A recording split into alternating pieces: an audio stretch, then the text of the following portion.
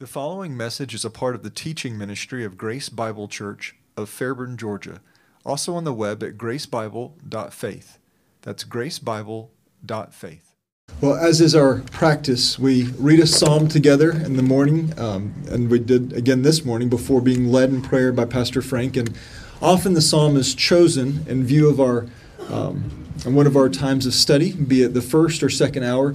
However, the relationship of the psalm to our studies varies depending on the nature of where we are in a given text or in the sweep of a more systematic study.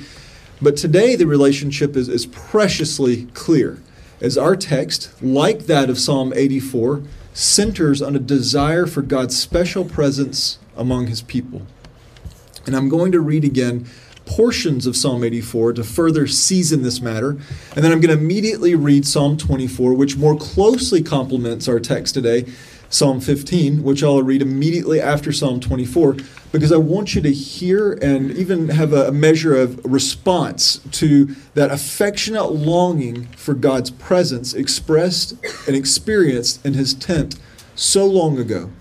I want you to feel the longing of a worshiper who hears the questions that such an ambitious desire provokes.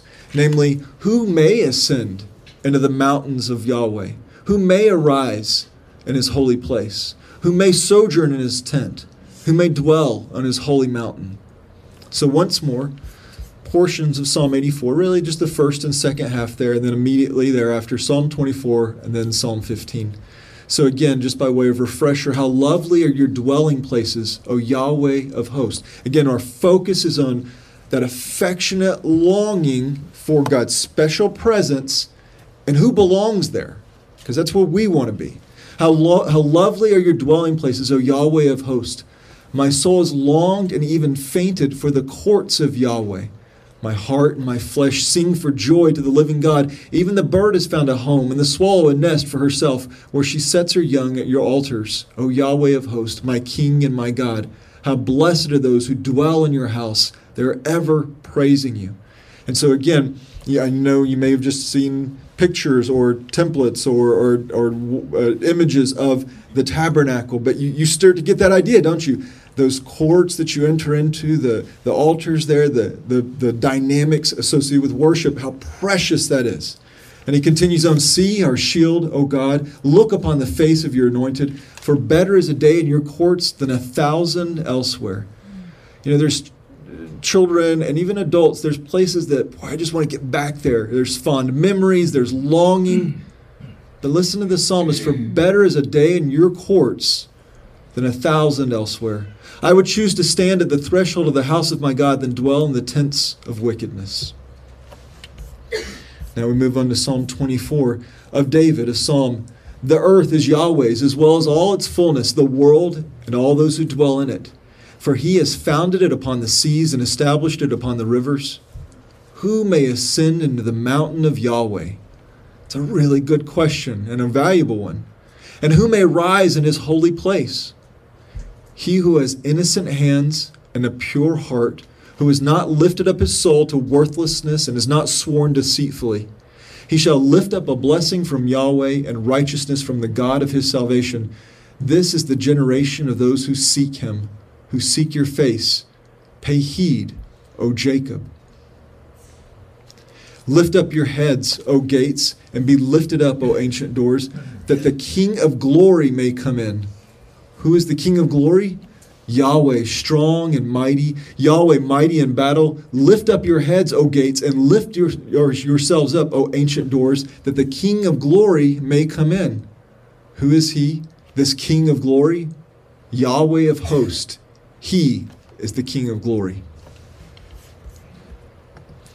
And now Psalm 15, which will be our principal text for this morning. A psalm of David. O Yahweh, who may sojourn in your tent? Who may dwell in your holy mountain? He who walks blamelessly and works righteousness and speaks truth in his heart. He does not slander with his tongue, nor does evil to his neighbor, nor takes up a reproach against his friend, and whose eyes a reprobate is despised, but who honors those who fear Yahweh. He swears to his own hurt and does not change. He does not put out his money at interest, nor does he take a bribe against the innocent. He who does these things will never be shaken.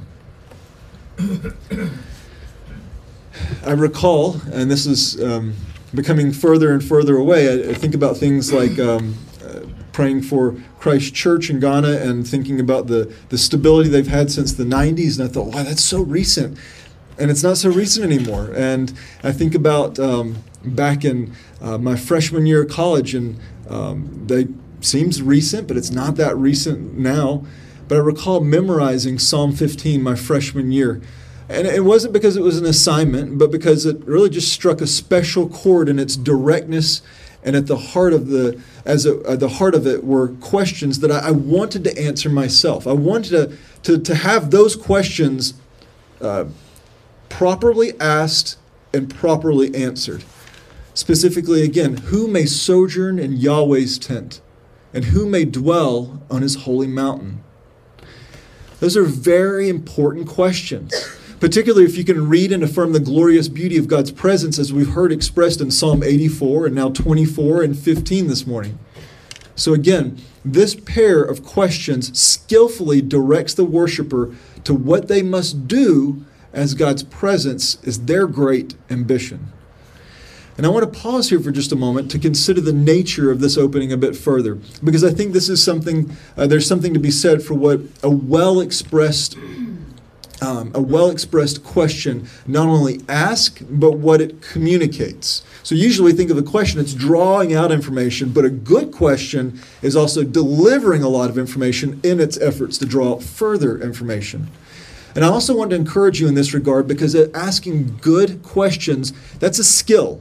It's a skill that can be developed. I remember I enjoy listening to professional interviewers, not just talking heads, not people that rant about their opinions, but somebody that's really good at the craft of asking questions to draw out the best information. And I remember listening to one, and the only criticism that this particular interviewer received was, "You're really good. The only thing you can do better is to continue to do it." And so I thought, wow, there's a skill to this, and there's good questions have a skill to them. That's necessarily accompanied also by a measure of knowledge or understanding. So again, somebody that interviews an author, they don't just say, "So tell me about your book," or "What's your book about?" No. Now, a good interviewer has already read the book. They've thoroughly examined the book. They know about the author. They know about the author's background. They know all kinds of information. And then now they're going to ask good questions. And so there's a skill to good questions, and there's a measure of knowledge or understanding, all of which can be matured in and throughout one's life, both the skill of asking good questions and the knowledge or understanding to inform them as well.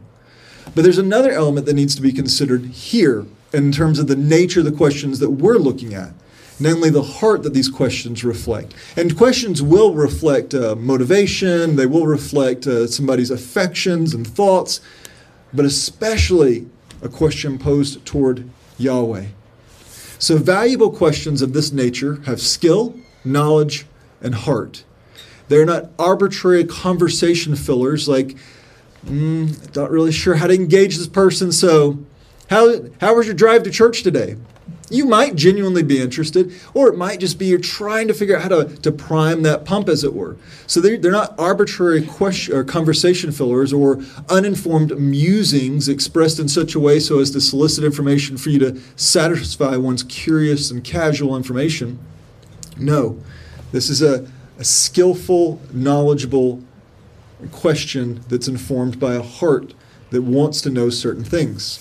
Now, the skill expressed here is in David's asking two concise questions. So you understand that being concise eludes me. And so I'm particularly interested in, wow, there's something to that, to be able to get all this that's rattling around and then wanting to be expressed and just to squeeze it into these two very skillful, concise questions. And then they are two questions that complement one another and that will secure his life's great ambition. And when I say that, it's because David was not just a warrior, not just a magnificent leader, he was a worshiper. And so his life ambition was to be a worshiper. And what many of us would be struggling to articulate in a wealth of words, David expresses with a simple, poetic beauty. He has captured what the worshiper longs to know. Again, Yahweh, who may sojourn or who may dwell in your presence? And this pair of questions was rooted in an abundance of contextual insights expressed in referencing Yahweh's tent and his holy mountain. Two literal places that do not need to be spiritualized or referenced as metaphors, like, oh, this is a picture or a concept of God's special presence. No, they were actual experiences that David would have intimately known. David was speaking of what, again, he knew, namely that there was a holy mountain that he could walk and a tent that he could enter, both of which were intimately identified with the covenant God of Israel who had made himself known as Yahweh. And David had a direct hand in these consecrated places of worship, as it was under his leadership that they were established as such. And yet there was no presumption of his right to sojourn or dwell among them, because David knew the nature and character of God. Therefore, he also knew that there were expectations that must be satisfied. So even though under his leadership was this mountain secured, under his leadership was this particular tent pitched, he didn't treat that as a presumption to come into the Lord's special presence, thereby demonstrating that these concise pairing of questions were also packed with theological conclusions. So he's not just saying, again, I heard you wrote a book. What's it about? That's a lousy interviewer. That's terrible. Rather, there are conclusions with, when you wrote this particular book, it appears that these things from your background and these political convictions or these socioeconomic matters or this point of interest influenced particularly this chapter when you developed this point. Now that's a skillful thing, and it's got a lot of conclusions that are introduced into it. And I want you to see that that's exactly what David's doing. He's not just saying, boy, I want to be a worshiper. Well, God, what do I have to do to enjoy your presence? No, he's packing it with theological conclusions. And while we'll return to the matters of the expectations expressed and drawn out from these questions, allow me to first speak to David's relationship again to both Yahweh's tent and his holy mountain here. First, the holy mountain is also known as Mount Zion in Jerusalem, the beloved city that David secured early in his unified reign over Israel, as recorded in 2 Samuel 5. There was actually a measure of mocking. Let David try and come here. The lame and the blind will oppose him. And he took the city. And yet there was no presumption that he possessed some inherent right to dwell in Yahweh's holy mountain, as it were, an expression of enjoying his special presence among his people. And as to the tent, this was a tent that David had pitched for the Ark of the Covenant, and it doesn't need to be confused with the tabernacle, which at this point in time was some 6 miles away. And this came about because many years before, the Ark of the Covenant had been taken into battle as though it were some magnificent good luck charm. You remember Samuel was fairly young, and you have Eli, and you have Israel going into battle with the Philistines, and they're like, we're not doing well, break out the ark. And they get the Ark of the Covenant. The Philistines are like, oh no. And then what do? They defeat Israel, and they take the Ark of the Covenant. It was lost in battle to the Philistines and remained with them for 7 months. You know, sometimes we do our Bible reading, and it's like, it was taken, it was brought back. As though it just were like, what a long day. This is 7 months. And we have this recorded in 1 Samuel 4 through 6. However, on account of the Philistines' suffering plagues and judgments, they restored the Ark of the Covenant to Israel by returning with it also some sacrificial, if not strange, gifts, as it were, little tumors and mice made of gold. But the Ark of the Covenant initially went to Bet Shemesh, and soon thereafter it was transferred to Kiriath Jearim, where it remained for approximately 20 years. Again, it's easy to flip those chapters, but this was 20 years that it was, and seemingly down the road, wrong place. And we have this recorded in 1 Samuel 6 through 7. This portion of the Ark of the Covenant's history also overlaps with King Saul's reign. And then approximately 20 years later, when David was made king of Israel, he initially attempted to move the Ark of the Covenant in an unlawful way. You're familiar with that? Almost mimicking the Philistines' model of transporting the ark. We can forgive a pagan for doing pagan-like treatment of the Ark of the Covenant, but David ought to have known better, and this cost Uzzah his life, and the Ark of the Covenant was left at the house of Obed-Edom for 3 months, as we've recorded in 2 Samuel 6. David had honorable intentions. Again, he was enthusiastic. He was a worshiper. He was excited. He wasn't just like, would somebody get me the ark? No, he was excited. He wanted it brought back. He wanted it brought in. He saw its blessings, and he saw what it would be identified with. And he was honorable in his intentions, but even as an enthusiastic worshiper, he failed. But he learned when he failed. Recognizing his offense in his original attempt at moving the Ark of the Covenant, David again moved it, but this time correctly and successfully to Jerusalem, to the city of David, and placed it inside the tent that he had pitched for it. 2 Samuel 6:17 states, "And they brought in the ark of Yahweh and placed it in its place inside the tent which David had pitched for it. And David offered burnt offerings and peace offerings before Yahweh." Therefore, from the time that the Ark of the Covenant was sent into battle until Solomon's temple, the Ark of the Covenant and the tabernacle were geographically separated by approximately 6 miles and were ultimately reunited in Jerusalem.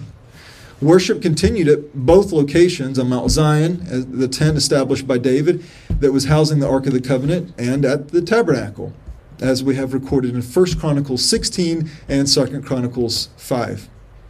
So we have this extraordinary place in which God's special presence dwelt among his people. And though David had a consequential role in both the securing of the mountain and the pitching of the tent, he also understood whom he was engaging. And as a mature worshiper, he knew his role was not only to ask, was only to ask and never to presume. It wasn't that, Lord, when they mocked me, I took the city that's now the most historically consequential city in history, and the beloved city, the city in which the Son of David will take his throne and rule and reign from. And Lord, you know that when the ark was, left, as it were, in just this little remote area, I brought it back and I pitched a special tent for it there. He doesn't engage with a measure of presumption. Rather, he's asking, Lord, who's fit to enjoy your special presence? David knew that he may in this moment be the king of Israel, but he was beseeching the King of glory, Yahweh of hosts. And we get a view to that back again with Psalm 24, where he's also asking, Lord, who can enjoy your presence? And then he immediately is declaring, this is the King of glory.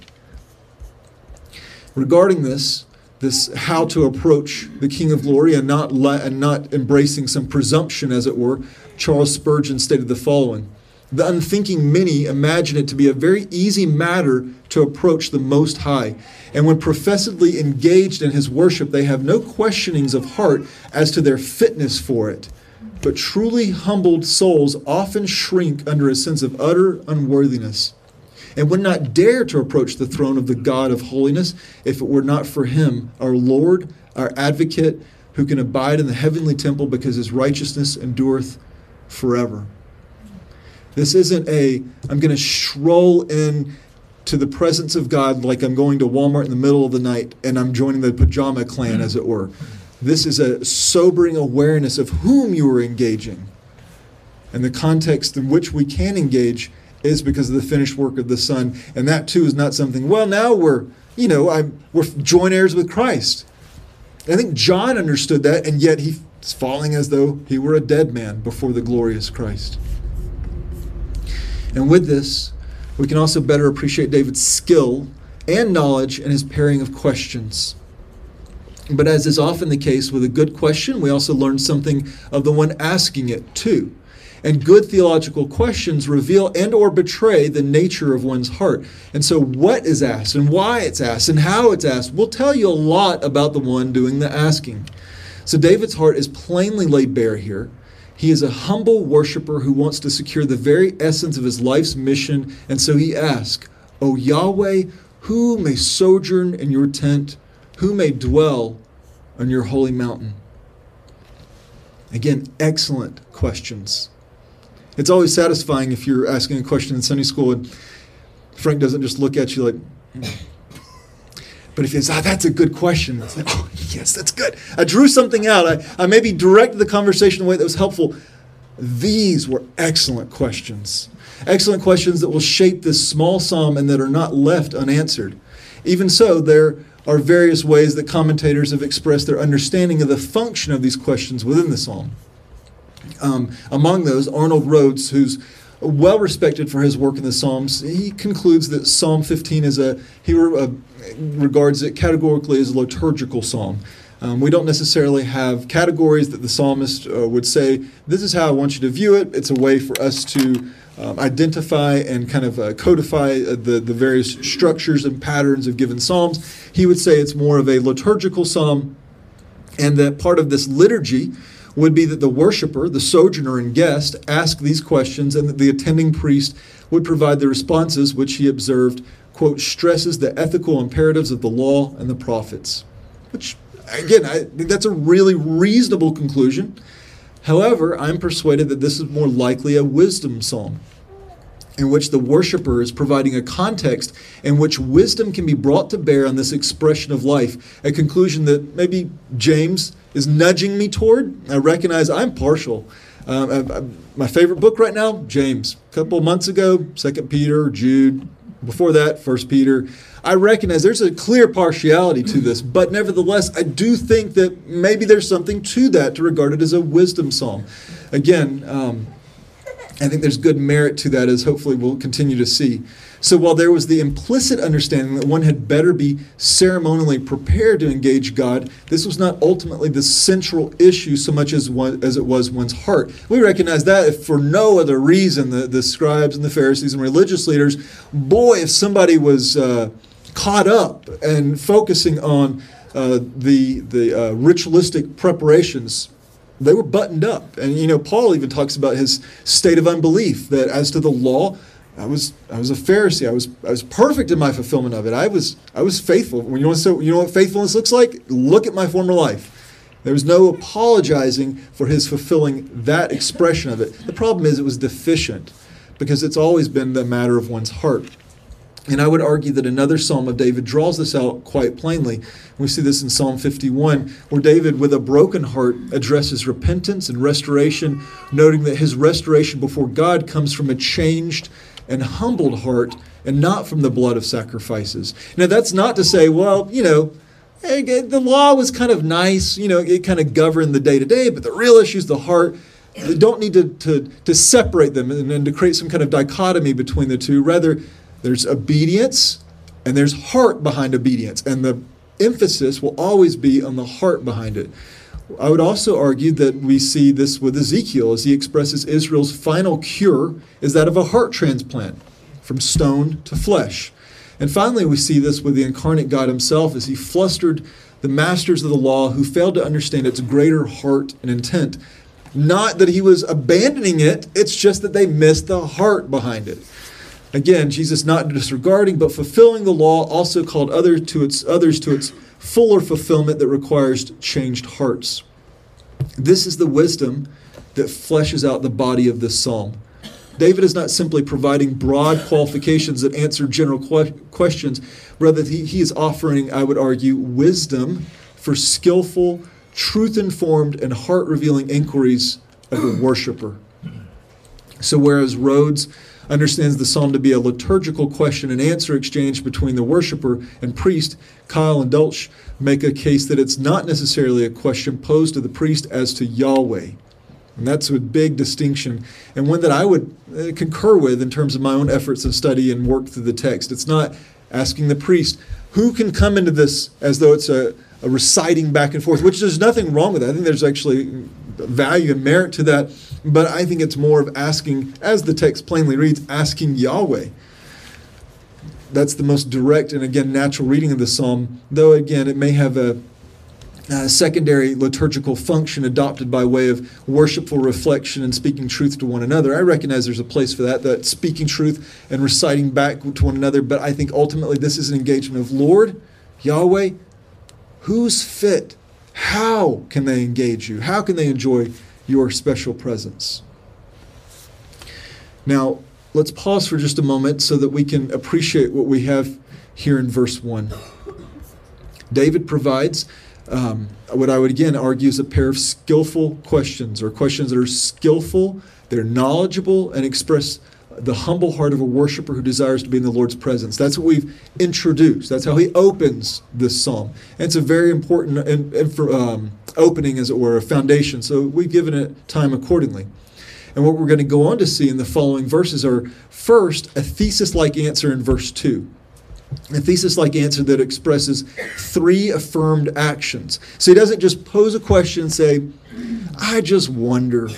No, he poses a question and then he goes on to unpack that. And I would argue verse 3 kind of gives us the heart of the answer, and then that's followed by three more affirmed actions in verse 4, and they're followed by two final abstaining actions in verse 5, which will also provide or give way to the conclusion. So again, once more, hopefully this will be clear. You do have it up on the screen on the slides. David provides a pair of opening questions, a three-part thesis-like answer, a three-part build-out of the thesis expressing abstained actions, things you don't do, a three-part build-out of the thesis expressing affirmed actions, things you do, and then a two-part build-out of the thesis expressing, again, two more abstained actions, and finally a conclusion. And so what he's doing is saying, who can do these things? Who can enjoy your special presence? He gives a core answer, and then he develops it with positive and negative actions, and then he drives us to a conclusion.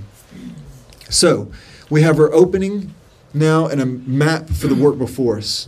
But before we move on, I would encourage us all to consider how we might mimic David's questions, and in such mimic his engagement of the Lord. And in considering this, I think back to an experience I had watching a fellow investigator re-interview a suspect who we were all convinced that he was shamefully guilty. This was a grotesque offense, almost caught red-handed, and we got the bad guy. Okay, good enough. And I just couldn't seem to draw out really good enough information to advance the case in the way that we needed to. We had a lot of circumstantial, but I needed to cross the bridge to something better. And I was asking questions and I was interviewing, and I just wasn't getting there. I wasn't drawing out what we needed. He was defeating my efforts, or so it seemed. And so a friend of mine who had a lot more skill and experience, he says, I want to crack at him, as it were. And it wasn't that exciting. He just said, I want to talk to him. But and because of that, I was in an observation area as I watched and listened as he exercised a clearly superior skill in the art of interviewing a suspect. I was really engaged. I thought, well, this is really fun to watch, to the point where I recorded the interview, or secured a copy of the recording of the interview, not just for my case file, but also so that I want to learn, how does he ask questions that are going to draw the right information out? And ultimately, he did not get what we expected of the man either, and it turned out he was just in the wrong place at the wrong time. And without being too rude, he was a bit of an idiot, because he put himself in a terrible situation in which he utterly lacked the skills to live well, much less to get himself. He put himself in a really bad situation. But he didn't do it. So be careful. There's a good reason for presumption of innocence. But nevertheless, I remember that experience of watching, because we knew, there's something there. It's going to be drawn out. It's going to be drawn out. And if he can draw it out, then I want to watch and learn how. And there was much to be learned. And as worshipers now, I hope you're having a like experience with David here. He's asking the questions that we might also ultimately agree are best, but with a unique skill, a sharp insight, and a heart that knows and loves his God. So are you not grateful that he did ask these questions, as it were, not just for himself, but for all of us who would want to and pursue to be worshipers? When he asked, O Yahweh, who may sojourn in your tent, who may dwell on your holy mountain. Those are really good questions. And as a worshiper, those are the kind of questions that I want to think like that. I want to understand how to draw that out, how to have the proper skill, the information, and the heart to so approach the Lord, because those are the answers I need. And those answers are, again, they're there, but you might need a little bit more skill, a little bit more insight, a little bit more understanding to even know how to draw them out. And so I think there's a really good place for watching and learning how to pray well, how to think well, how to engage the scriptures well, and examples such as this. And with this, we come to what I consider the thesis-like answer to David's pair of questions in verse 2. He answers, he who walks blamelessly and works righteousness and speaks truth in his heart. That's who. Now, as I've stated earlier, it did not take much persuading to nudge me to the conclusion that this could be considered a wisdom psalm. And while I want to let Psalm 15 stand on its own, it needs to. It should be allowed to. And I need to let the book of James to stand on its own. It needs to. It should be allowed to. I still appreciate the larger continuity of the Scriptures. And I see an expression of this broad continuity here as both David and James speak very plainly about the patterns of life that please God. Here in verse 2 we have walk, work, and speak. Matters that will go on to be further developed through the body of the psalm, and in such demonstrate a clear focus on the faithful service and engagement of others by way of not slandering, not doing evil, not taking up a reproach, despising evil, honoring those who fear the Lord, maintaining one's word, not taking unlawful interest, and not accepting bribes. Now I do hope something's rattling around in that mind of yours. I hope you're thinking, wait, that sounds very James-like. I think James would think, hey, I wrote a letter talking about some of these similar things, didn't I? Remember our dear friend James and how he talks about pure and undefiled religion, love of neighbor, works, speech, finances, and friendship with God versus the world. Now, are they perfect parallels? Could we draw lines and say, this is exactly like... No, but you can see the heart and the larger dynamic of, boy, these are very of a like nature. Because I would argue they're both taking broad concepts and saying, this is how wisdom looks. This is how wisdom works itself out. I would argue both men are reflecting the heart of the godly through their engagement of others. And that's an important aspect of Psalm 15. It's clearly, dynamically, Lord, how can I dwell with you? And the response so much is about how do you deal and engage with others? And James, I want to be a perfect man. I want to be a righteous man, a mature man. And what does he say? How are you living with others? So both men reflecting the heart of the godly through their engagement of others and by way of demonstrable actions that testify of their walking in wisdom. David focusing on being fit for God's presence, and James the demonstration of the mature man who walks in the wisdom from above. Intimately complementary objectives, as the mature man is at his core a worshiper. He's not just a mature man that he's wise and walks well. A mature man who is a slave of Christ is a worshiper. Now, with this in view, let's work through these three affirmed actions. He walks blamelessly. He does or works righteousness, that which is right before God. And he speaks truth in his heart or his inner man. One who would sojourn in Yahweh's tent or dwell in his holy mountain, I would argue that he has a Psalm 1 gait about him. You even have examples of this with which messenger's coming back from the battle to tell us, he's running like, and then I can't remember the name. Because there was a clear identify, I could tell that's him, but by the way he ran, by the way he walked. That's, worshipers, there's a clear gait about their walking through this life. They walk like a Psalm 1 man. But whereas Psalm 1 frames it in the negative, how the righteous man does not pattern his life or associate with the wicked, here it is in the affirmative, as they walk blamelessly. Further, as we observed in our study through Psalm 119 last year, walking blamelessly is a blessed condition and rooted in the law of the Lord. Psalm 119:1, how blessed are those whose way is blameless, who walk in the law of Yahweh. So, walking blamelessly is the first element of the answer to who may sojourn in the Lord's tent or dwell in his holy hill. But can it be said of any man or woman that they truly walk blamelessly? Well, again, a bit partial, but I think James may be able to help us out here a bit. And he reminds us that we all stumble in many ways while also doing something else. He doesn't just remind us of that. We're going to talk about walking and having a Psalm 1 gait. Well, you know what? We all stumble in many ways, but he doesn't leave it there. He expresses that with the expectation of us pursuing perfection, or as we've noted throughout our study, maturity, a process that is dependent upon the Lord as we look to him for wisdom. And I would argue that if any man was aware of his imperfections or his lack of a capacity to truly walk blamelessly, it would have been David. And yet he knew God and looked to him for mercy, for help, for wisdom, because the worshiper fit for sojourning, fit for dwelling, walks blamelessly. So David doesn't just ask a really skillful question just to get to a dead end. He who walks blamelessly, and then, well, so much for that. He knew that there's blamelessness to be pursued. He knew there was maturity to be secured. And I would encourage us not to simply regard this as an ideal, but an expectation. Sometimes we frame something as though we can dismiss it. Well, that's an ideal. Well, it's an expectation. And let the tension remain there rather than in something less. So there will be tension when we say that it's expected. But I'd rather have the tension with it's expected and not really sure what that might look like outside of the wisdom of God giving us the grace to learn and to grow in that, rather than the tension being that, well, he says that, but that's not really what he meant.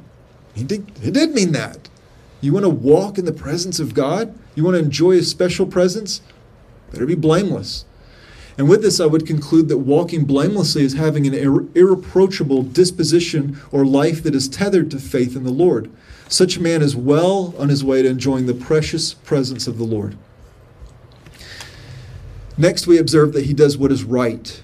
A seemingly inseparable complement to walking blamelessly, as they are effectively two elements of the same heart or conduct, with the only distinguishable distinction perhaps being a general summary or pattern of life with walking and the more direct acting on right and the doing. Again, we hear James here with this consistent emphasis on demonstrable works, works that form patterns, and patterns constituting the nature of one's walk. Increasingly righteous, increasingly mature, and thereby increasingly blameless. Next, we observe that he speaks truth in his heart. And I would say that a plain reading of this, your own efforts in study, you're reading and listening to various teachers and commentators, and otherwise you're going to hear a very similar conclusion, and there's probably good grounds for that, where they take this element as stating that this man speaks the truth or what is right in a context of communicating to his fellow man. And I think that's true. I think that he's one that speaks truth. But while I agree with this assessment, I think there's ultimately something more that can be fleshed out here, specifically in view of how it's framed. He speaks truth in his heart. However, let's look at that. And we have two examples of that same, or at least like, language being used elsewhere in the Scriptures. They come in Genesis 24 and 1 Samuel 1. Two examples that we have in the Scriptures of persons speaking in their hearts, worded in a like manner as we see in this psalm. They are Abraham's servant that finds Rebekah for Isaac. He was praying, and his prayer was framed with, I was speaking in my heart. And Samuel's mother, Hannah, when she was pleading for a son, she was praying, language that was framed as she was speaking in her heart. I therefore conclude that speaking truth or faithfulness in one's heart or inner man perhaps should also, in addition to speaking truth to one another, that's true, and that's part of our engagement with one another, but it also should be considered as a reference to silently speaking truth or that which is right to the Lord in prayer. After all, what more naturally marks the worshiper and his foundational inquiries than being faithful, true, and deep-hearted in their prayers to the Lord? So these first three affirmation elements, walking blamelessly, working righteousness, and speaking truth, constitute the core of the response to the opening pair of questions of the psalm. And the remainder of the psalm is an elaboration of these elements and unpacking of their application in various contexts. So as we consider the verse 3, and its three abstained actions, or actions that we're to avoid taking, I would encourage us to also keep these opening elements in view here. So look at verse 3 with me. He does not slander with his tongue, nor does evil to his neighbor, nor takes up a reproach against his friend. So how do we think about that in view of that core foundation with verse 2? Well, speaks truth in his heart, equates with do not slander with his tongue. Does what is right, equates with does no evil to his neighbor, nor takes a reproach against his friend. He has integrity. He has integrity in speech and in his general conduct. So again, he does not slander with his tongue. The scope with which one can slander with one's tongue is quite broad, isn't it? We think about various tools that can be used for a number of different things. I think if anybody can find a broad use for various tools, Willem would probably be our master teacher in terms of you can use that not only for the intended purposes, but for 5 others. There's a lot of uses. There's a lot of applications for it. Well, you can think about that also in the negative expression of the slandering with the tongue. It has a broad range of expression, from proactive condescending speech, speaking false things, speaking that which would only cause harm, speaking out of anger and spite, and any other number of abuses toward others with our precious gift of speech. Remember, James he's just walked us down this road. How incredibly dangerous and incredibly powerful the tongue is. And again, we're reminded of James and that destructive influence of the tongue when it's not brought under submission. That's impossible. Impossible but necessary. Impossible but necessary by means of the wisdom from above. Again, a matter that David will have no part in terms of the slandering with the tongue. He has no part in it, as his great ambition is not to curse men made in God's image, but to praise their shared Creator. How can you be a worshiper? How can you approach the special presence of God and have slander on your tongue? And when one feeds the strength of the tongue with praise to God, they are naturally robbing it of the heat that invigorates hell's flames, which would aim to light the tongue afresh and with an ever-increasing fury. And so basically it comes down to the Haralson County wisdom of you don't feed it, it don't grow. You feed it, it will grow. What are you feeding it? If you're a worshiper, you speak truth in your heart. If you're a worshiper, you saturate it in things pleasing to God. You don't slander with your tongue. However, such is not, again, that's not the disposition of the worshiper longing for and pursuing God's presence. So it is said of him, he does not slander with his tongue. Now, an interesting observation here, a bit of a side fact here, but I thought it was interesting enough that I'll draw it out for a moment. The fact that the term translated slander, if you just do a simple word study, it's most consistently translated as spying or engaging in clandestine or secretive work. That has led some people to different conclusions here.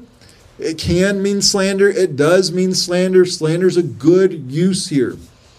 Nevertheless, I recognize, again, that some words have a broad semantic range, and we need to be careful not to make much of such matters. We don't need to say, well, it can mean something over here, so I'm going to strip it of that context and put it over here. It's not how language works. It's not honoring the intent of the author. But I would say, what's the nature of slander? Well, it's the nature of a snake that strikes from the shadows. It's a clandestine offender. It doesn't just come out and usually present itself. It bites when it finds the most opportune time. And we well know that secretive speech finds a public application. Slander doesn't just stay hidden. Oh, it finds its way to the surface.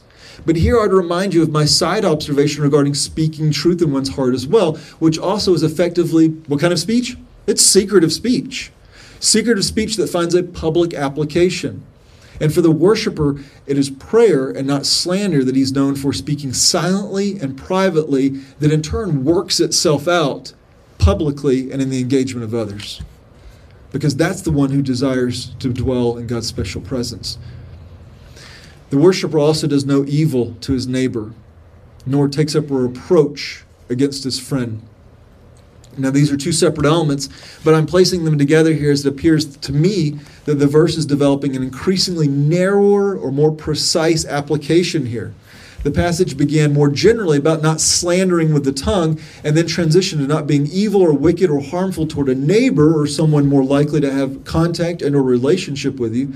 And then finally it gets as intimate as friendship and states that this man does not take a reproach, attribute a disgrace, shame, scorn, or taunt a friend. A relationship whose intimacy only lacks the bond of family, but a relationship that is actively chosen to be engaged on in this close of a level. His relationship from the broad to the close to the intimate are honorable. That's the nature of a worshiper. And now we come to verse 4. And whose eyes a reprobate is despised, but who honor those who fear Yahweh. He swears to his own hurt and does not change. So how do we think about If verse 2 is driving us to a thesis-like conclusion, and these are all developing it, how do we think about that further? Well, walks blamelessly might correspond with, in whose eyes a vile person is despised. Does what is right might correspond to honor those who fear Yahweh. Does what is right might also correspond to swears to his own hurt and does not change. So again, in his eyes, a vile person is despised, and he has integrity in valuing others and in his commitments. So his general thoughts regarding someone who outright rejects the Lord and the things of the Lord is not ambiguous. He despises such a person. There's no fluff or flowery pretense. He despises the wicked. It's not that he is smug toward them or maintaining a harsh disposition. Rather, he simply has no regard for them. And ultimately, I would argue that this active discernment is part of righteous living and of having a proper understanding of that which is wicked, that which is vile. The faithful man is not just minding his own righteous self, but aware of the offenses of those who offend the Lord. And by way of complete contrast, he honors or properly recognizes and esteems the one who fears the Lord. Now, I'd like to pause for just a moment again and speak to this contrast. I think it's an important contrast. So a reprobate and a God-fearer. Because this contrast, again, it's quite striking, and it reveals a lot of the nature of the interpersonal relationships of a worshiper. So the one who rejects and despises the Lord, and the one who has a sobering perspective and is overwhelmed by the Lord of glory. Not so as to be undone, because ultimately they are kept, and God is good. But that's the only reason they're not undone. But with this in view, there's something to be said for also, I would say, fearing, genuinely fearing God. And I'm personally persuaded that fearing the Lord and or fearing God has been, again, not to cast disparagements toward people, but I think it's been commonly diminished to the idea of reverential respect, which is certainly a consequential element. That is part of fearing the Lord. But to see fearing God and fearing the Lord as reverence alone, in my understanding, fails to see that precise word choice of the Scriptures and attempts to resolve a tension that I would say was well suited to stay in place. I would rather try to struggle with fear God. I love God. God loves me. He's gracious toward me. He's merciful. And yet I do fear him. After all, is it such a strange thing that we should fear God Almighty? That's not strange to me. Not strange to me at all. I think it's a strange thing to say that we fear him exclusively in the context of our sin, albeit a context we cannot escape in this side of eternity. That to me is more strange. I do recognize there's a fear that is introduced by sin, but I don't think it's restricted to that. And to be clear, fearing God does not require persistent cowering, but a submission to an infinitely subordinate role before his holy perfections and righteousness. After all, God is every bit terrifying, loving, and good. It's not my place to sort that out. And the one that understands this finds himself honored in the company of the worshiper.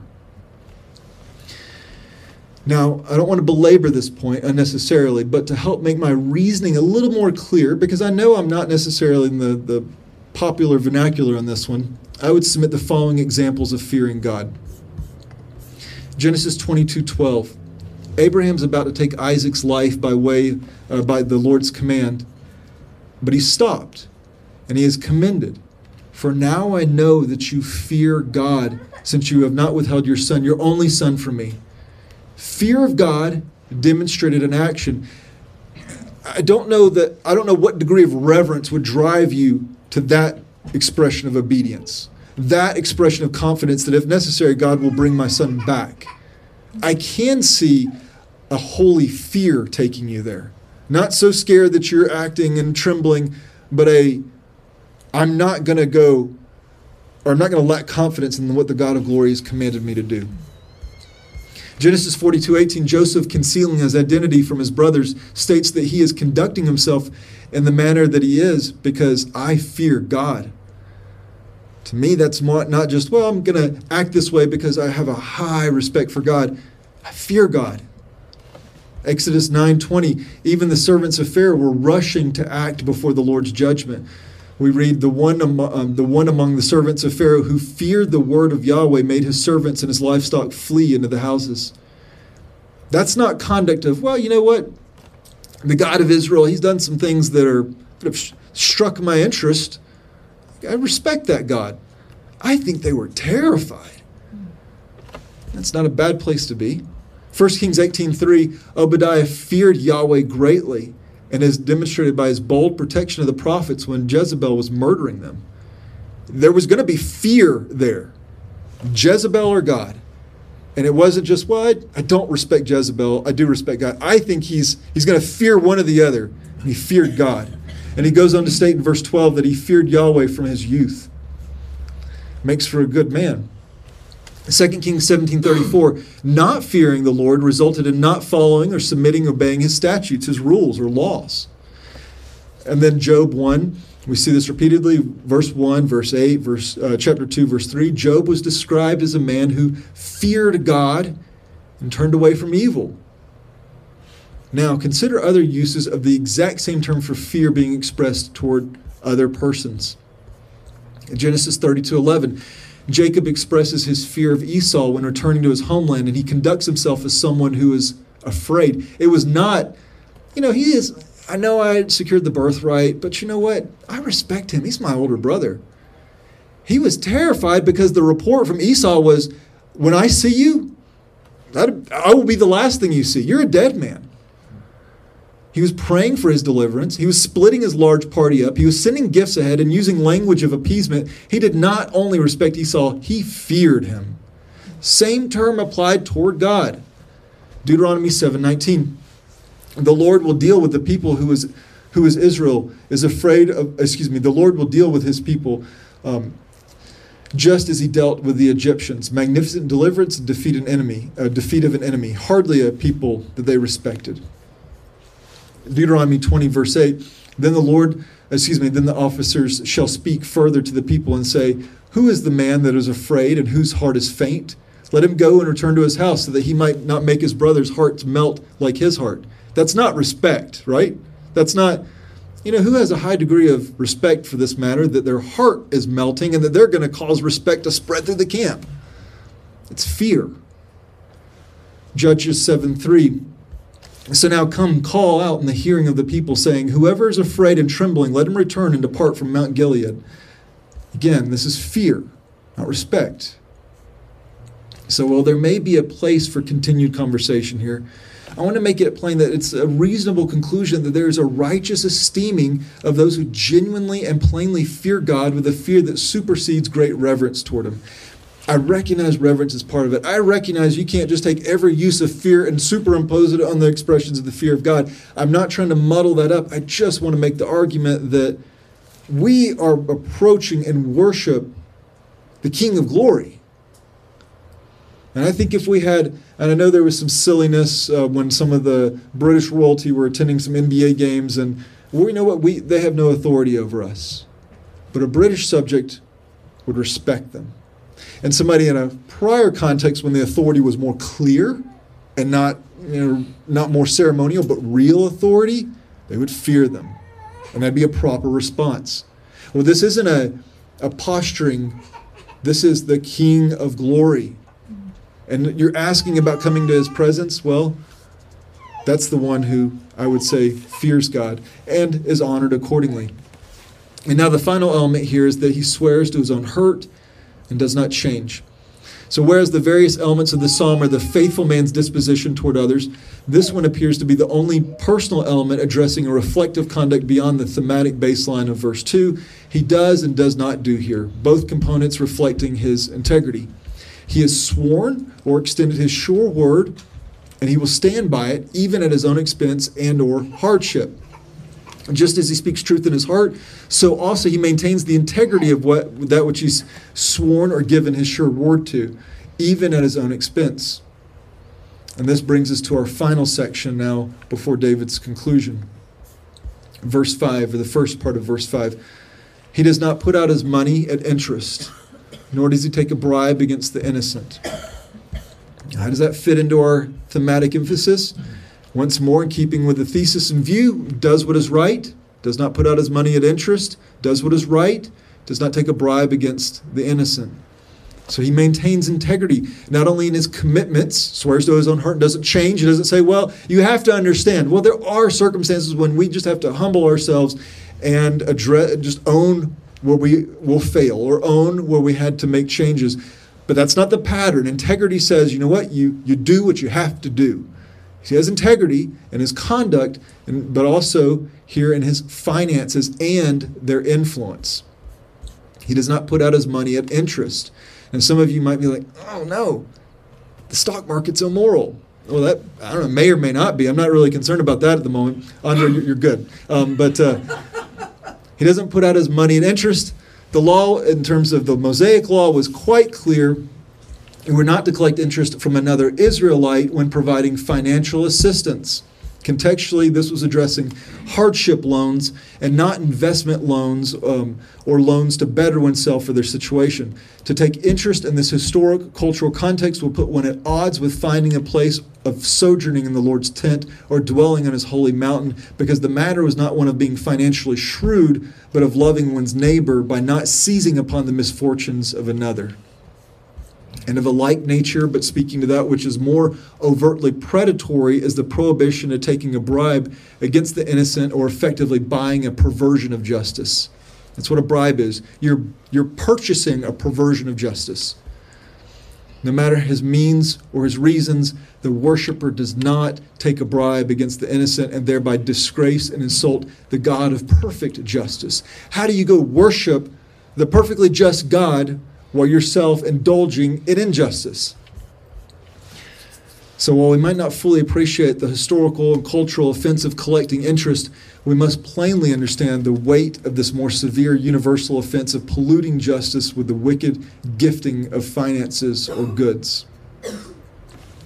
And it goes without saying that someone who would be willing to compromise not only their personal integrity, but someone's welfare for financial gain, they're not blameless, but vile.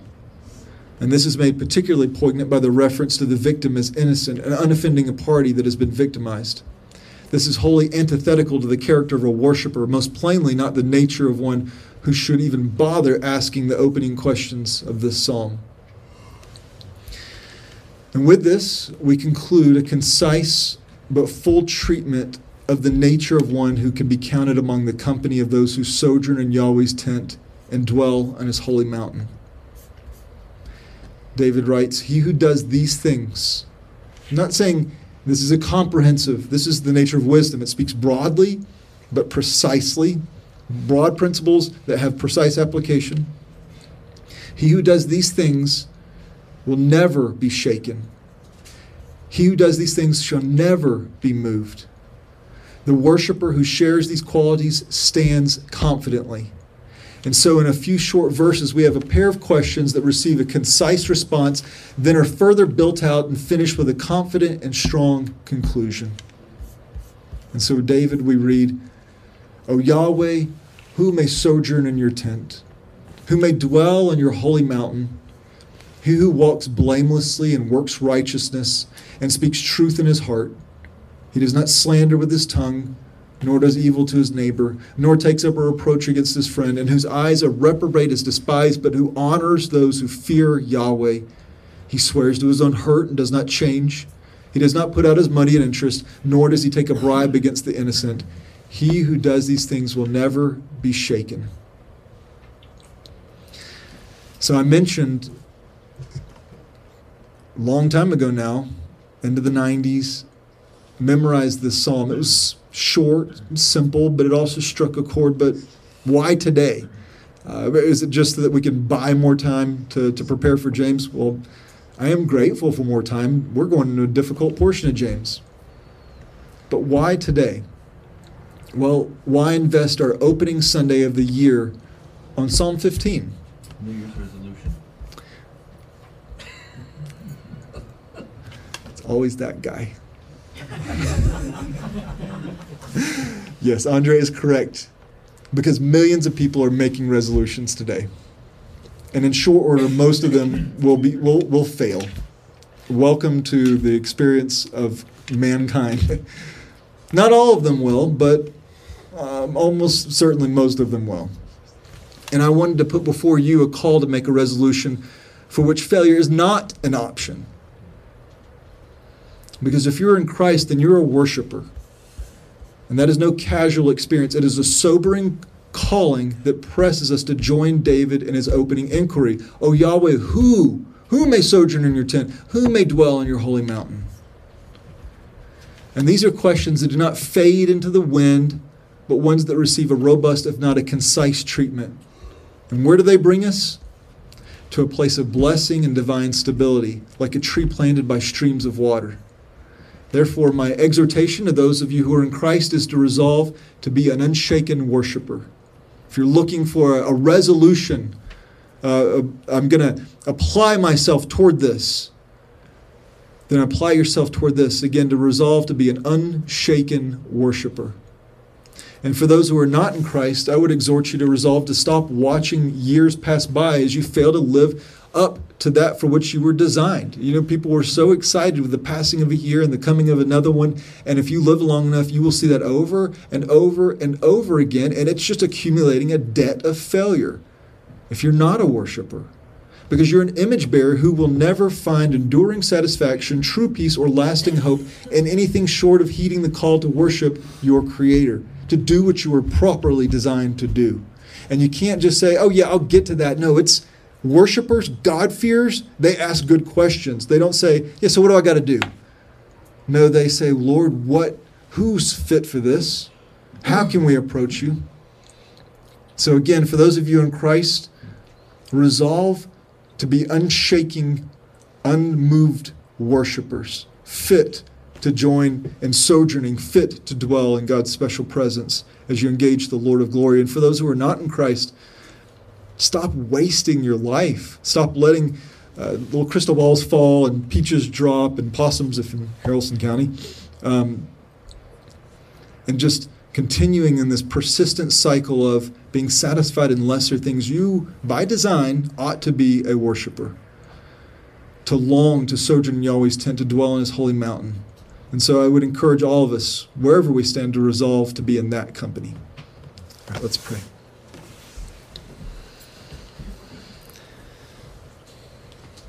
Lord, we thank you for the testimony that has been provided through David. We think back to just who you made him to be and your kind providence and the shaping of his heart and his character. Even as a youth, he was clearly an ambitious young man who was confident in you. And we had the vantage point of watching him mature, as it were, and progress through tremendous struggle and incredible ups and downs and experiences of life, ones that would make for just epic stories, but they were indeed true history and his experiences. And in that process, you were shaping him to be a better worshiper. It was, as it were, producing and introducing trials into his life that he would persevere, and in persevering would be made perfect. And so we thank you for maturing him as a worshiper, and we thank you that a mature perspective asks good questions. And Lord, we want to join in David's questions, and we want to know what must we do, and in response we don't want to be naive as though those questions were left idle or unanswered. You've made it plain. Made it plain what you expect of your people. And so, Lord, would you give us the grace to walk in the wisdom that you've introduced and provided for us here? If we're thinking, well, that's not comprehensive, that doesn't answer everything, well, it's certainly quite a place to start. I think if we've mastered these things, then we've probably accomplished more than the natural man accomplishes in his life. So, Lord, would you produce in us an ambition to be faithful, unshaken worshipers. And for those who are not in Christ, we do pray that as they think and consider the next year that passes, that it wouldn't be another year of temporal life and experience of no eternal merit, but that they would cry out to you and they would see the value and the joy and the desire and the satisfaction in joining the company of those who worship their Creator, worship their Redeemer.